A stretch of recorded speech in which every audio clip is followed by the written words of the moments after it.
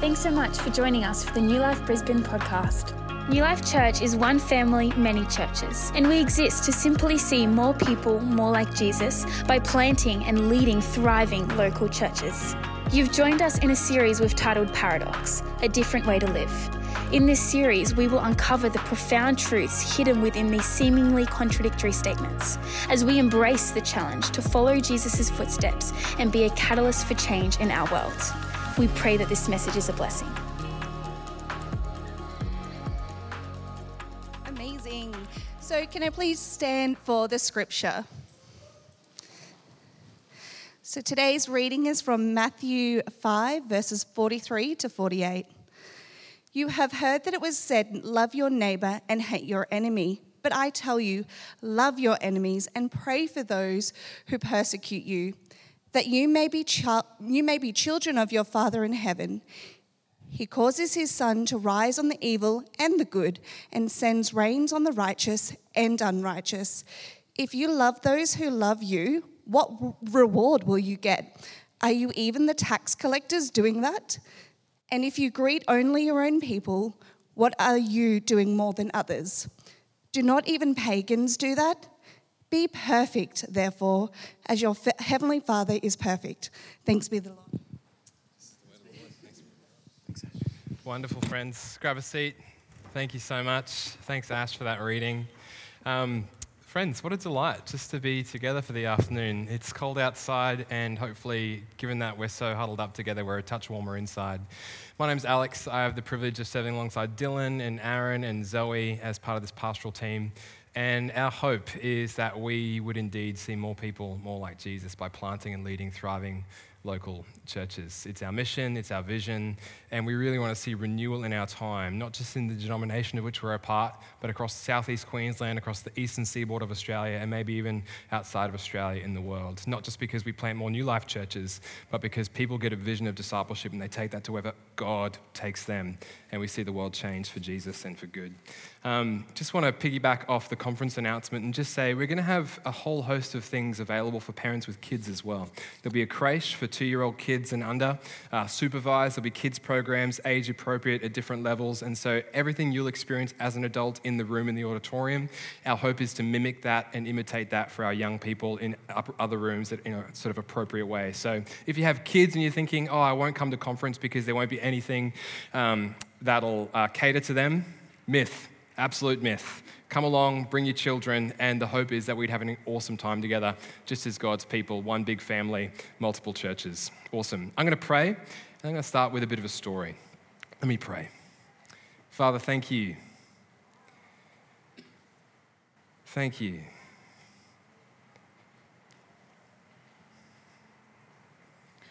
Thank you, Lord, for what you're doing by your Spirit. And I'm just aware, Lord, that sometimes we're not aware of it.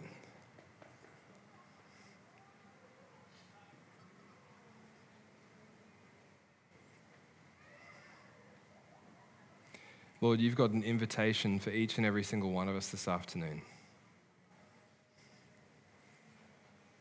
Father, I'm mindful that there's people in the room, myself included, that are seasoned Christians, and this can be routine. And Lord, I'm mindful that there's people in the room who are just giving this Christianity thing a bit of a check out, and they're wondering whether anything that gets said from the front is going to mean anything for their lives.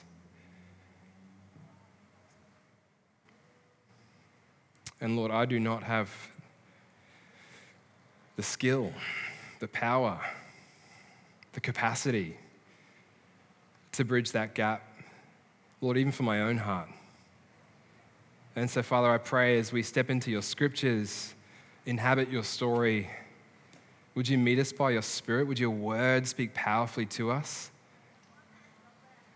Father, would we see this not as a bunch of information that we can pat ourselves on the back for having known it, but actually would this transform us, Jesus?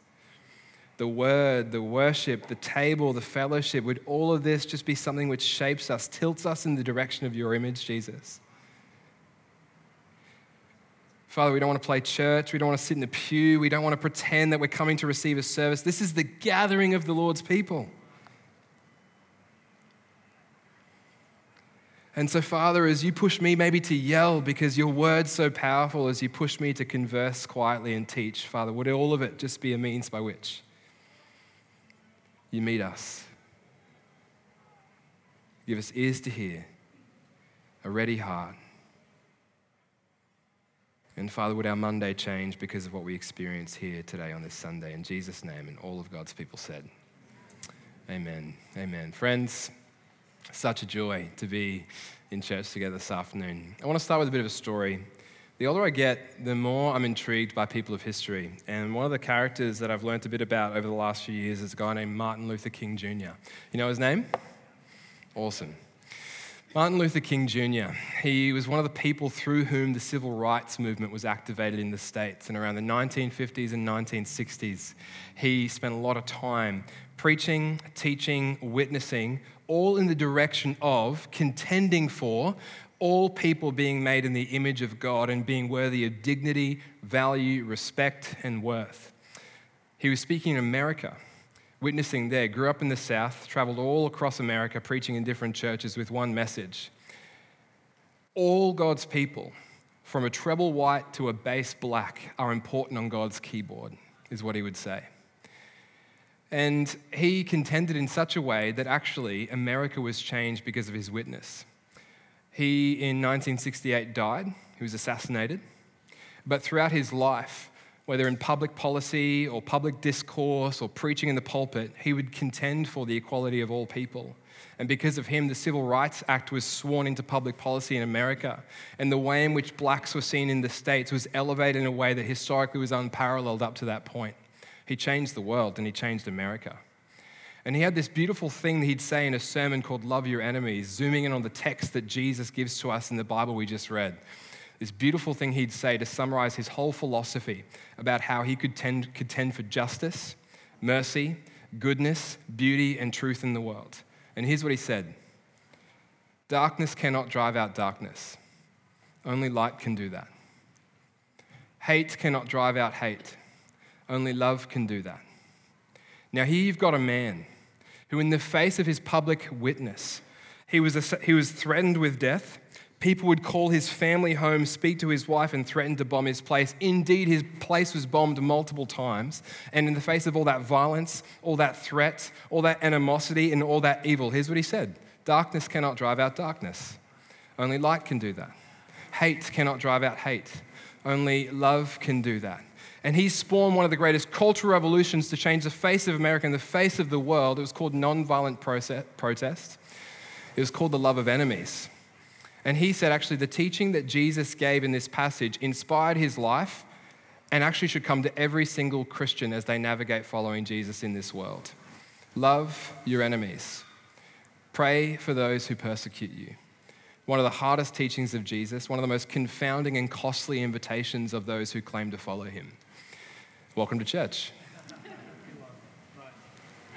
We've been going through a sermon series called Paradox, A Different Way to Live, and our hope has been that we'd see the two Jesuses that we so often find easy just to pick one of. What do I mean? All of us have had that experience where we open the Gospels of Jesus, Matthew, Mark, Luke, and John. We see the life of this man, and we see one side of it. And one side is this beautiful, this sweet, Jesus, meek and mild, God incarnate, come close, safe, warm, inviting, friendly, lovely Jesus. He's compelling. But then you read a few chapters in and you start hearing him say these things like, if you want to be my disciple, take up your cross, deny yourself, and follow me. You want to be first, go last. You want to be great, be a servant. And you meet the guy who at one side of the facet of the coin is compelling and beautiful and lovely and warm. On the other side, costly, counterintuitive, and it's a paradox. And as a church, we've come to discover in these last few weeks as we looked at the paradox of greatness, the paradox of, I can't remember the other ones, but they were there. Go through our podcast, church.nu/Brisbane. But we've come to see the paradox of our King and the one who calls us to live paradoxical lives, following the costly way of Jesus, as we also apprentice under the compelling man that he is. Loved deeply, warm, safe, inviting, but goodness me, he'll change your life and make you pay things that you never thought you'd be prepared to pay in the first place. Paradox, a different way to live. And today we come to the paradox of love, loving one's enemies. I want to start with two questions, and we're just going to walk through the first three verses of this passage. When I ask you this question, do not get like David, I think it's David Guetta in your head when I ask this question. You know where I'm going. I want you to meditate on this, like seriously. Just take a moment. It's going to be really hard now. What is love? Just take a moment. I want you to just define that in your own head for a second. How would you define love?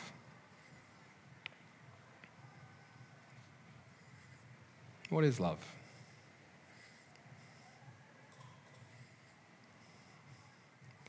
And a second question, do you love?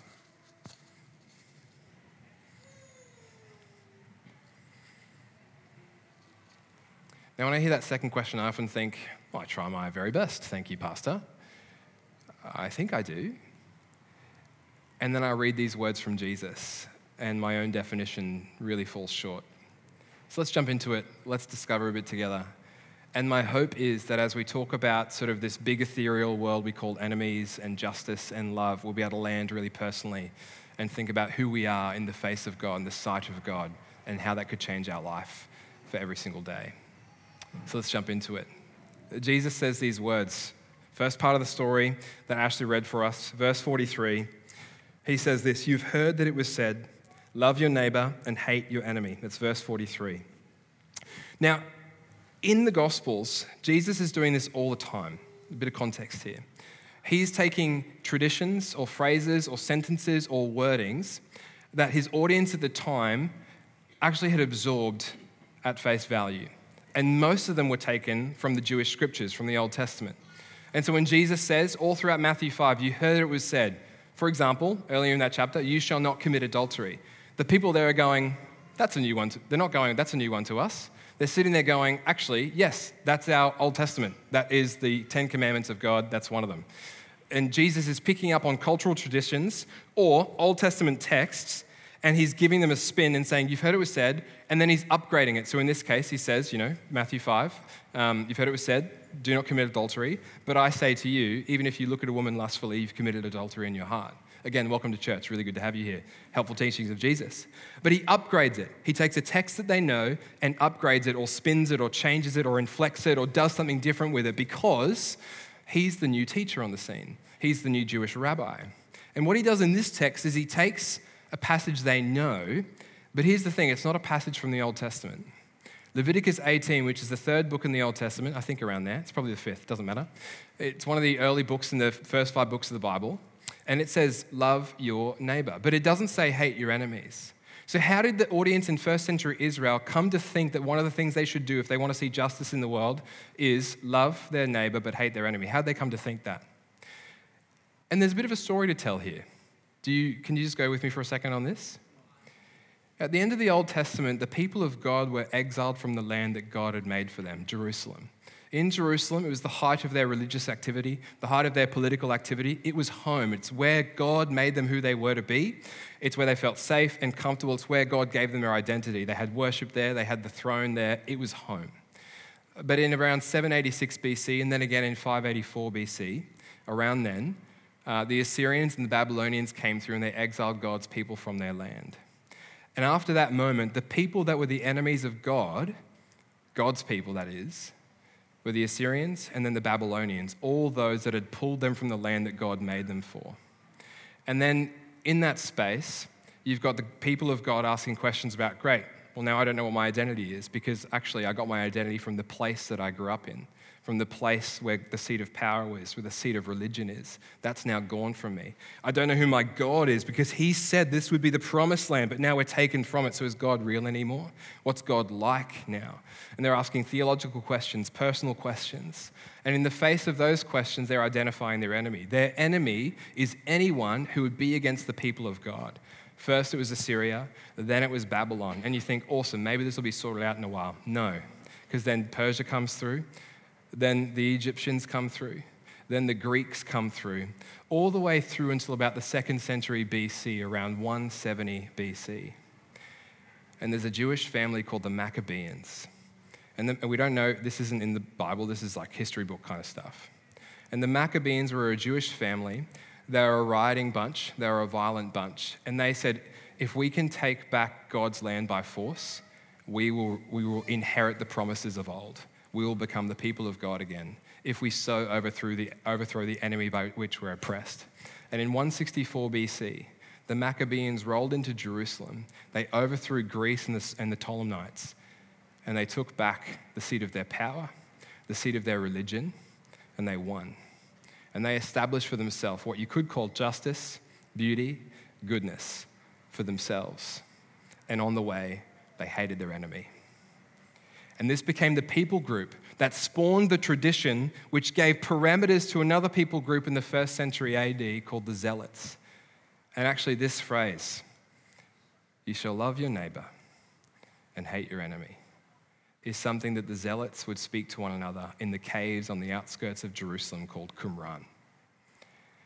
So here was the philosophy of the day. And here's what Jesus names for his disciples because it was in the waters that they swim in. If you want to see justice in the world, love your neighbors, hate your enemies. You want to see goodness in the world? Love those that are like you, reject those that are different. You want to see beauty, justice roll down like a river, goodness, shalom, peace established in the world for you and your people? Yeah, cloister off with your tribe and go to war. Violent, militaristic war on anyone else. It's the kingdom by violent means. It's the kingdom by force. It's the kingdom by human weaponry. Jesus names it for them. Fascinating, right? Yeah. You've heard it was said. And here we have Jesus. This is my first point. Jesus in 1st century Israel, naming for his followers that the cultural waters within which they swim say that justice will only be established according to cultural standards if you would but identify your enemy and try to overthrow them with violence, military power, and war. He names it for them. And as I wrestled this week thinking through, gosh, what would Jesus, the perennial Jesus, the alive Jesus, the risen, ruling, reigning king, what would he say to 21st century Christians gathered in a church in a Western liberal democracy where we've got good coffee, a flat white on tap, almond croissants to eat your heart out? What would he say to us? Who are our enemies? And how would he challenge them and name them for us? And at the start of the week, I was just like, man, I actually don't think I've got any enemies. Does anyone feel like that sometimes? I'm like, life's good. Things are sweet. It's okay. And then you read the news, you're like, oh, things are heating up above us and, that kind of thing. And you start to think maybe they're my enemies. And you start to try and identify political enemies or ethnic enemies. But actually, I don't think the enemies we've got in 21st century Australia are the same that they would have been back then. But I don't think, therefore, that Jesus has nothing to say to us. See, I think it's actually really easy for us to think we have enemies in our current cultural context. Why? I'm going to do a bit of sociology with us for like 2 minutes. And then we're going to come back out of it and move into Jesus' second point. Is that okay? Yeah. Awesome. So when sociologists talk about the way in which culture sort of defines itself morally, they usually identify two kinds of culture. The first kind of culture is what you call a dignity culture. And the second kind is an honor culture. I remember reading this book back when I was in the UK called The Rise of Victimhood Culture by Bradley Manning and Jason Campbell, and also a guy named Jonathan Haidt, for what it's worth. Beautiful sociologists, wonderful cultural analyzers. And they identify that the way in which cultures organize themselves morally can be told and understood in the way in which they respond to grievances and sort out conflict. What do I mean? Well, there's honor cultures. And in honor cultures, the people that get esteemed and rise to the tippy top of leadership in organizations, in families, in institutions are those who have great honor. Make sense? And the way in which people sort out their conflict in honor cultures is by protecting their honor. On the other end of the spectrum, at the same time, in dignity cultures, the people that rise to the tippy top of institutions, families, leadership settings, whatever, are those who are dignified. And the way in which people sort out their conflict is through protecting their dignity. I'll give you an example. You're watching a Midwestern film. And in the Midwestern film, you're in a bar saloon and someone playing the piano tells a joke which you're the object of. And in telling that joke, they insult you and they dishonor your honor. Does that make sense? They offend your honor. And so the way in which you sort out and protect your honor in that kind of culture is you say to the individual at the piano, hey, that offended me, let's go outside and have a draw shoot. And what are you doing in that moment? You're protecting your honor, you're defending your authority. That's the way you do it in that culture. That's an honor culture. You deal with conflict by protecting your honor. In a dignity culture, bear with me here, in a dignity culture, the way in which you sort out moral conflict, being offended, being hurt by other individuals is you protect your dignity. So I want you to imagine you're in a bar in Upper London and someone is sitting by the grand piano. They make a joke. You're the object of that joke. It offends you. And so what do? Well, it's a dignity culture. So you go up to that individual really quietly and you say, hey, can we just have a quiet word in the back room, in the storeroom of the kitchen? That offended me and I'd like to talk it through.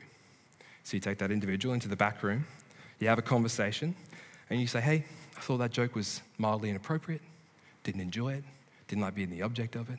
I'd really appreciate next time if you were to elicit such humor in our midst, that I wasn't the object of your joke. And you come out of that private room and you declare to the world, everything's okay, you're dignified, they're dignified, everyone's redeemed, it's okay.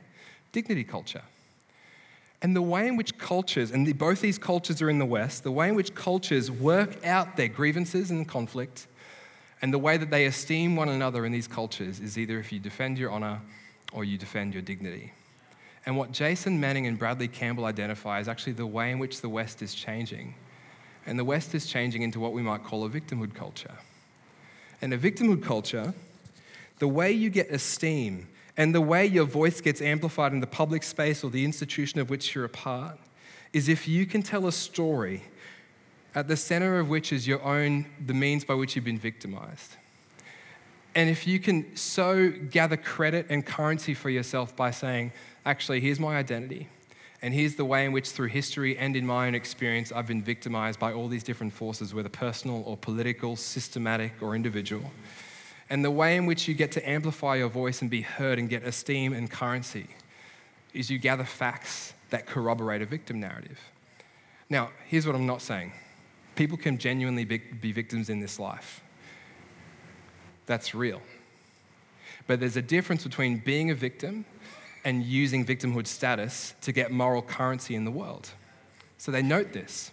So the way you deal with conflict, therefore, in a victimhood culture is you therefore identify the people that are against you and you corral those who are for you. And you say, therefore, that everything that people that disagree with me do is motivated by hate, and everything that people do who agree with me is motivated by love, because we're all part of the same identity group. And here's what happens, therefore, on an individual and a public level, a personal and a political level. On a personal level, it means that the way you see the world can only be those who agree with me are for me, and therefore those who disagree with me are against me. And you polarize the world. And so people are either wholly good or wholly bad, for me completely or against me completely. On a political and public level, this is the reason that our discourse, our dinner table conversations at Christmas are so polarizing.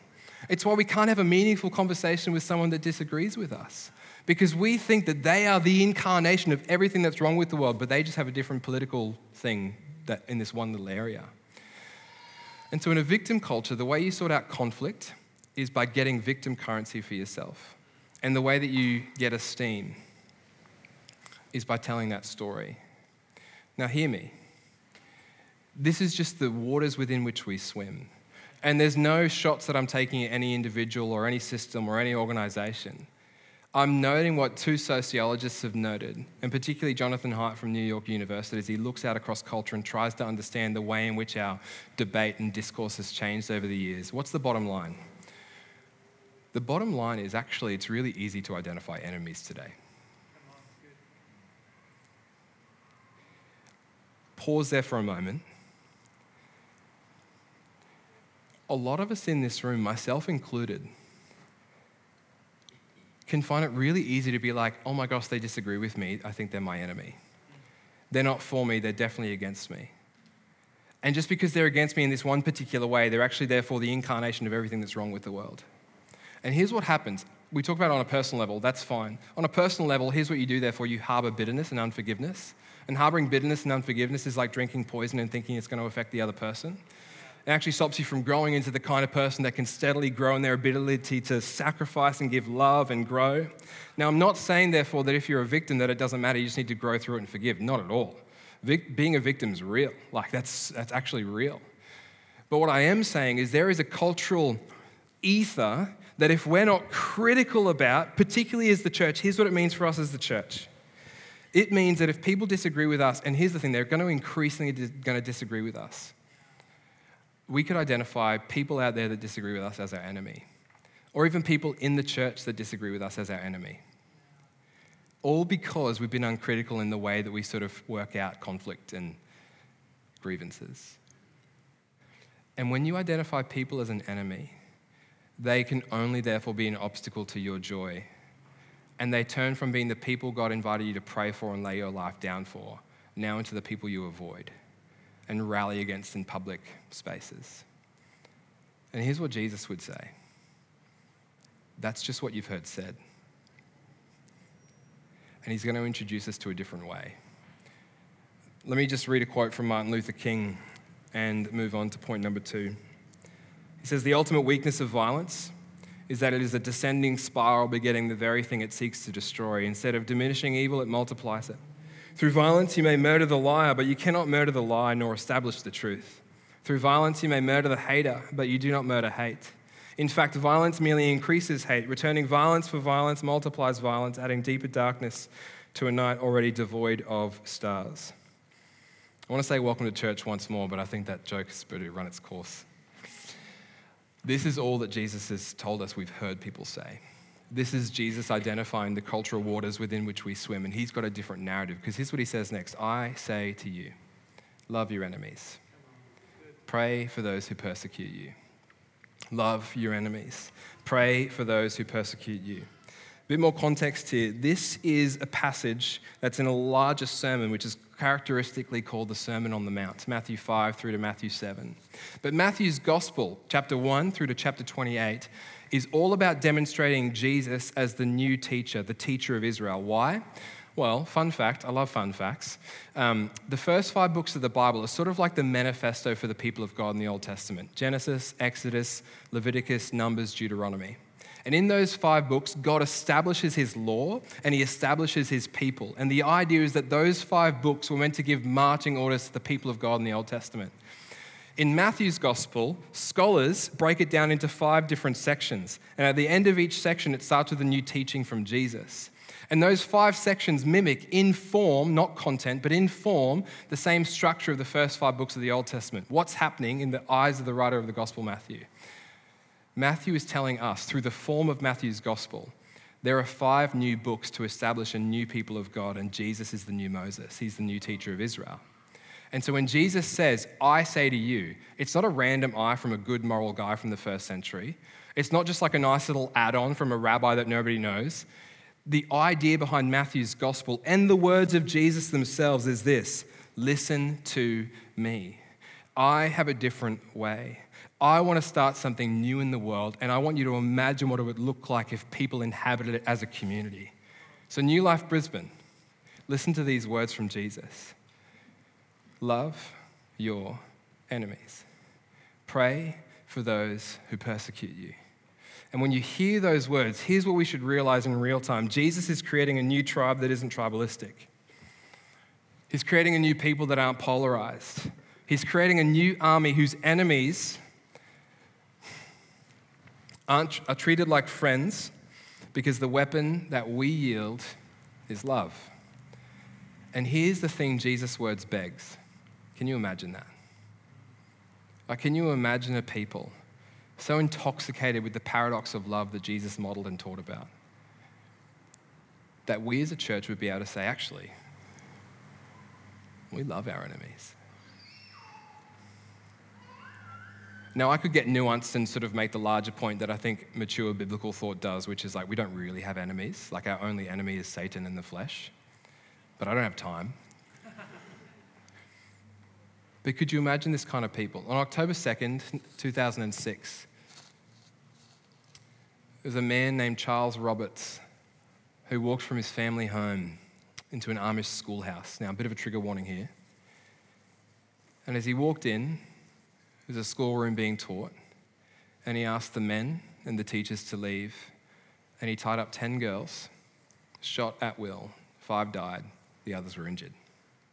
Charles Roberts, 2006, October 2nd. And in a climactic fashion, he committed suicide at the very end himself. This Amish people did not provoke anything like that from Charles. And it was completely mysterious as to why he would have done anything like that. Now, if I was part of that Amish community, I would have walked over to Terry Roberts, Charles's mum's house, and demanded an explanation, at the least. At the most, I would have pressed charges. Or maybe I would have taken the law into my own hands and, out of the brokenness of my own heart, started to sort things out myself. But the Amish people, that very same day, before other families had heard what the fate of the other girls that weren't dead yet was, walked over to his house. And he said, hey, on behalf of our community, this is an Amish man to the mother of the guy who just killed children in their community. Walked into his house, said to Terry, his mother, hey, we just want you to know you're our friend, not our enemy. As the weeks passed by, the funeral was arranged. And the media were trying to capture what was taking place and what was going on. And it was going to be one of those stories that get published, in the media in the States that sort of share, like, this is what's wrong with America, and, So the media was trying to capture that side of the story. And 30 Amish people gathered together and made a chain of arms to block out the media so the mother could mourn. Later that year, I think Terry was diagnosed with cancer. And so while she was at the hospital receiving treatment, there was a young girl in the Amish community who cleaned her home for her. 10 years later, the Washington Post covered the story. And they interviewed Terry and they asked her, what was the effect that the forgiving, costly love that the Amish community had on you? What did it do? And she had these words to say.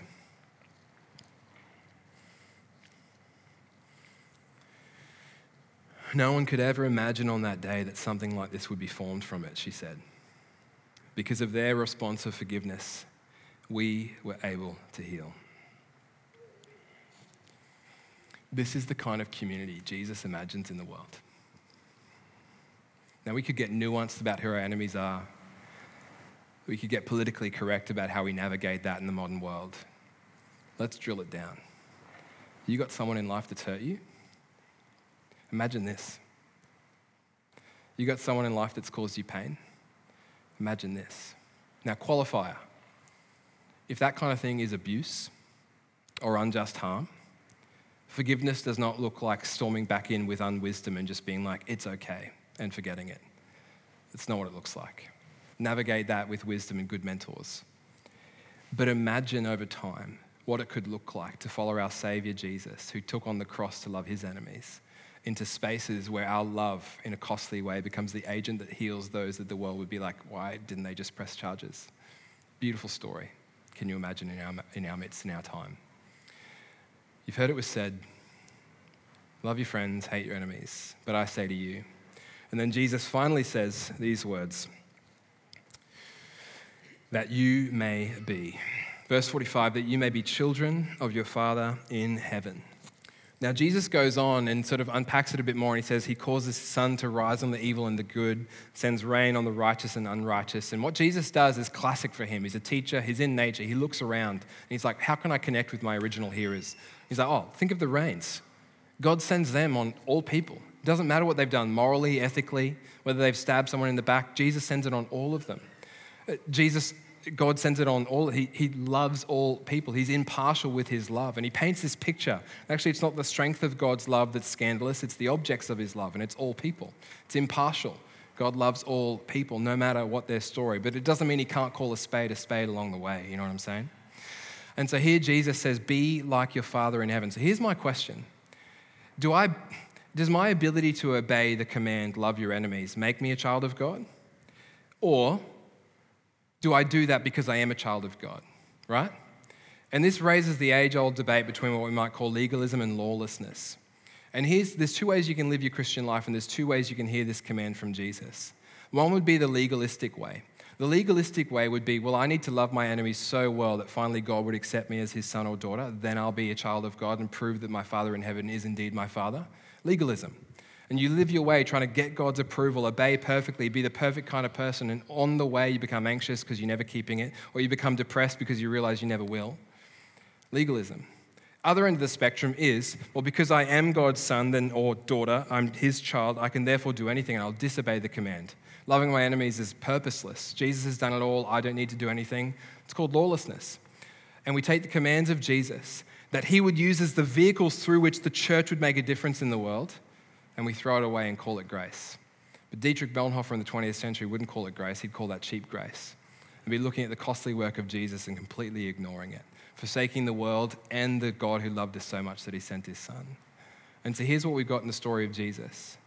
We've got a God who gives us grace, the one that because of whom we can say something like this: actually, he's done so much for me, I can't help but obey. And here's where I want to land this afternoon. I would love us each to leave this place going, gosh, I've got a new vision for how I love in this world. But it's only the result of me seeing what Jesus has done for me in the first place, right? And I truly believe that the degree to which you understand you are an enemy of God, that he loves so much into friendship, the degree to which you understand that will be the degree to which you're able to embody this kind of love for the world. So here's what one writer said. They said to return good, evil with good. Return good with evil is satanic. To return good with good is human. To return evil with good is divine. So how do we tap into that? I want to ask you to stand. If it's your first time at church and you're like, goodness me, these guys pull no punches in unpacking the biblical story, I'll just say, awesome, I'm so glad you're here. If you're a regular at church, you'll know some of my story, but if you're new, here's a bit of an insight into my own life. I grew up and I describe myself as someone who thought deeply but not well. I'd lie in bed at night, think, why am I here? Where's this all going? What's this all for? But I'd never chase up that question the next day with a trusted authority or a friend or someone who knew they were talking about. And I just sit on that question my whole life. And one of the anxieties I had was this. I know that when I do wrong in life, it doesn't just feel like I'm breaking my own personal code. And it doesn't just feel like I'm disagreeing with the rules that society sets. It feels bigger than that. And it feels like I'm actually transgressing some moral boundaries that maybe were instituted by God himself. And so I had a guilt complex. So yes, I was as melancholic then as I am now. I was like, why am I here? Where's this all going? Why does it still feel so meaningful? And who will deliver me from this sense that I've done wrong and not kept the code I wanted to? And the biblical story came in with such explanatory power for me as a 15-year-old. It said God has made you for himself, and he's made you to be the agent through whom this creation, this world, relationships, people, and himself are stewarded. And the human story is not one in which the dividing line between good and evil is that there's good people in here and bad people out there, or there's those that agree with me that are good and those that disagree with me are bad. It's that the dividing line between good and evil runs right down the middle of every human heart, such that Martin Luther King in the same sermon could say there's a bit of good in all evil people. There's a bit of evil in all good people. All of us have sinned and fallen short of the glory of God, and all of us were made for something way better than we could imagine. And the biblical word that sums this all up is this: humans are images of God, and at the same time we're born as enemies of God. All at the same time. More glorious than we could imagine, more broken than we believe.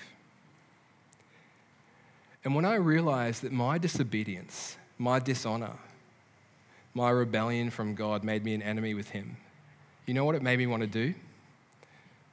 Be legalistic and try and earn my way back into his arms. Like it made me want to be like, no, I'm not really your enemy, I'll try and fix myself. No, I haven't really disobeyed, I'm going to try and prove to you that I'm actually really a good person, and deep down, like, you'll see, God, you'll see. And the whole time, the diagnosis of the gospel kept coming again and again and again. It said, Alex, you're more broken, you can't fix yourself, you need a savior outside of you.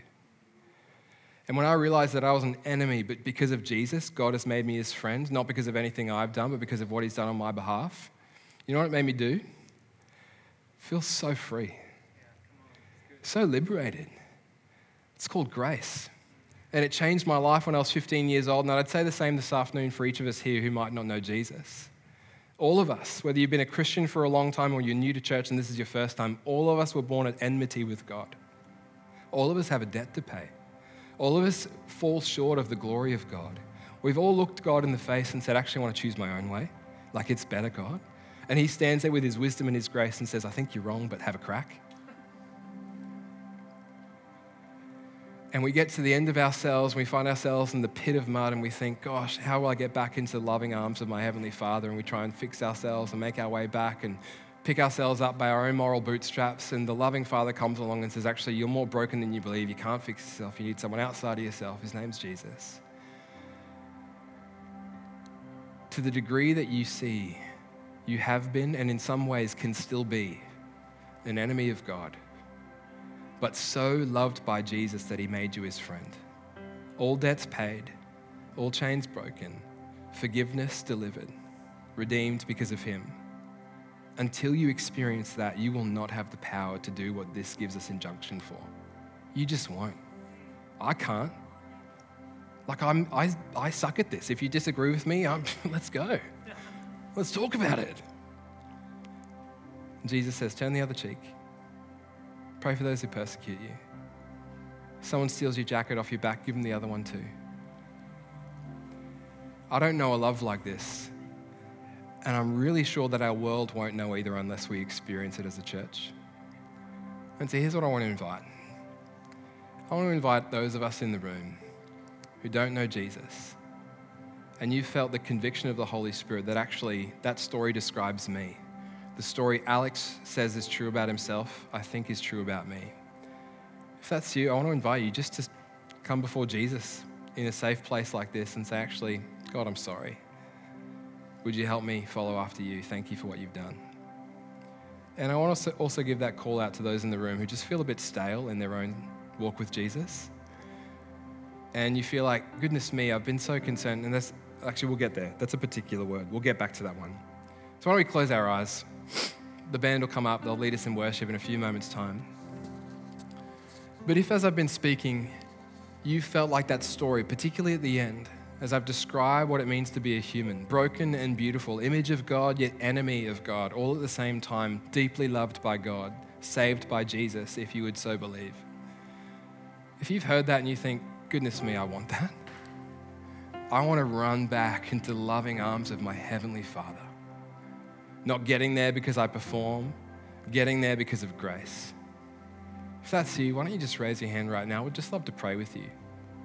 Why don't you raise your hand right now?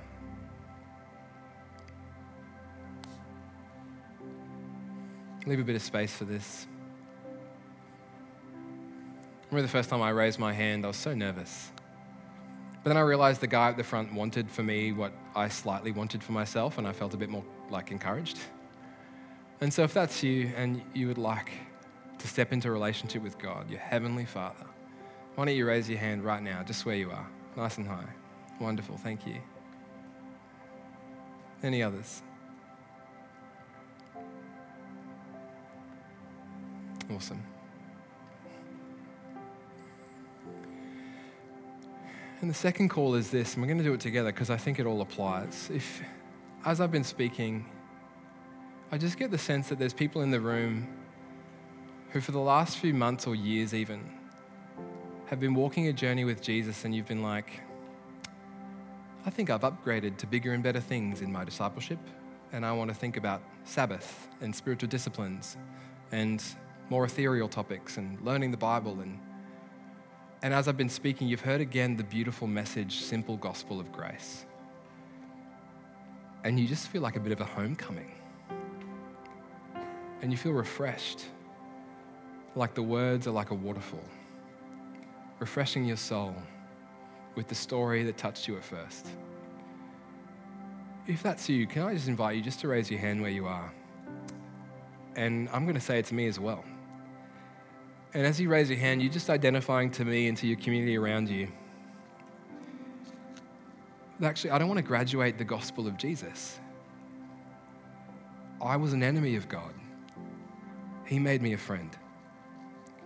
So if those words, I was an enemy of God, He made me a friend, touch your heart in a way, it's so refreshing. Just raise your hand nice and high so I can see. Wonderful, thank you. Awesome. Yep, thank you. Nice and high so I can see. Beautiful. I want to pray for you. There's probably 4 of us in those 2 calls that have put our hands up. And so let me pray. As I pray, feel free to repeat these words just in your own heart.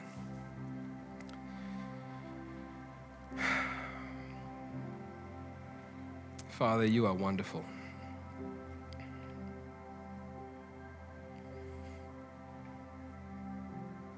And I'm so grateful. Lord, I'm also so sorry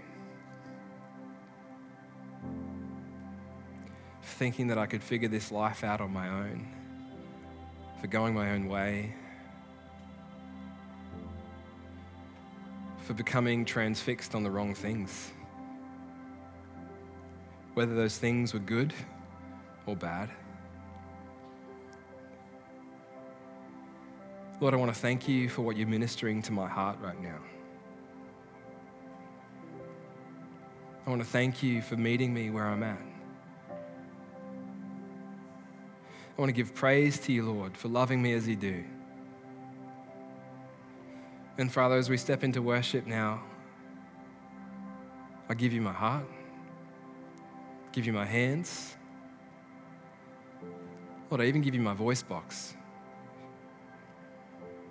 And I ask, help me follow you now and forever. For I ask it in Jesus' name. Amen. Amen. Friends, let's worship. There'll be a few people with prayer lanyards on down the front. If you'd like to receive prayer, just come and receive.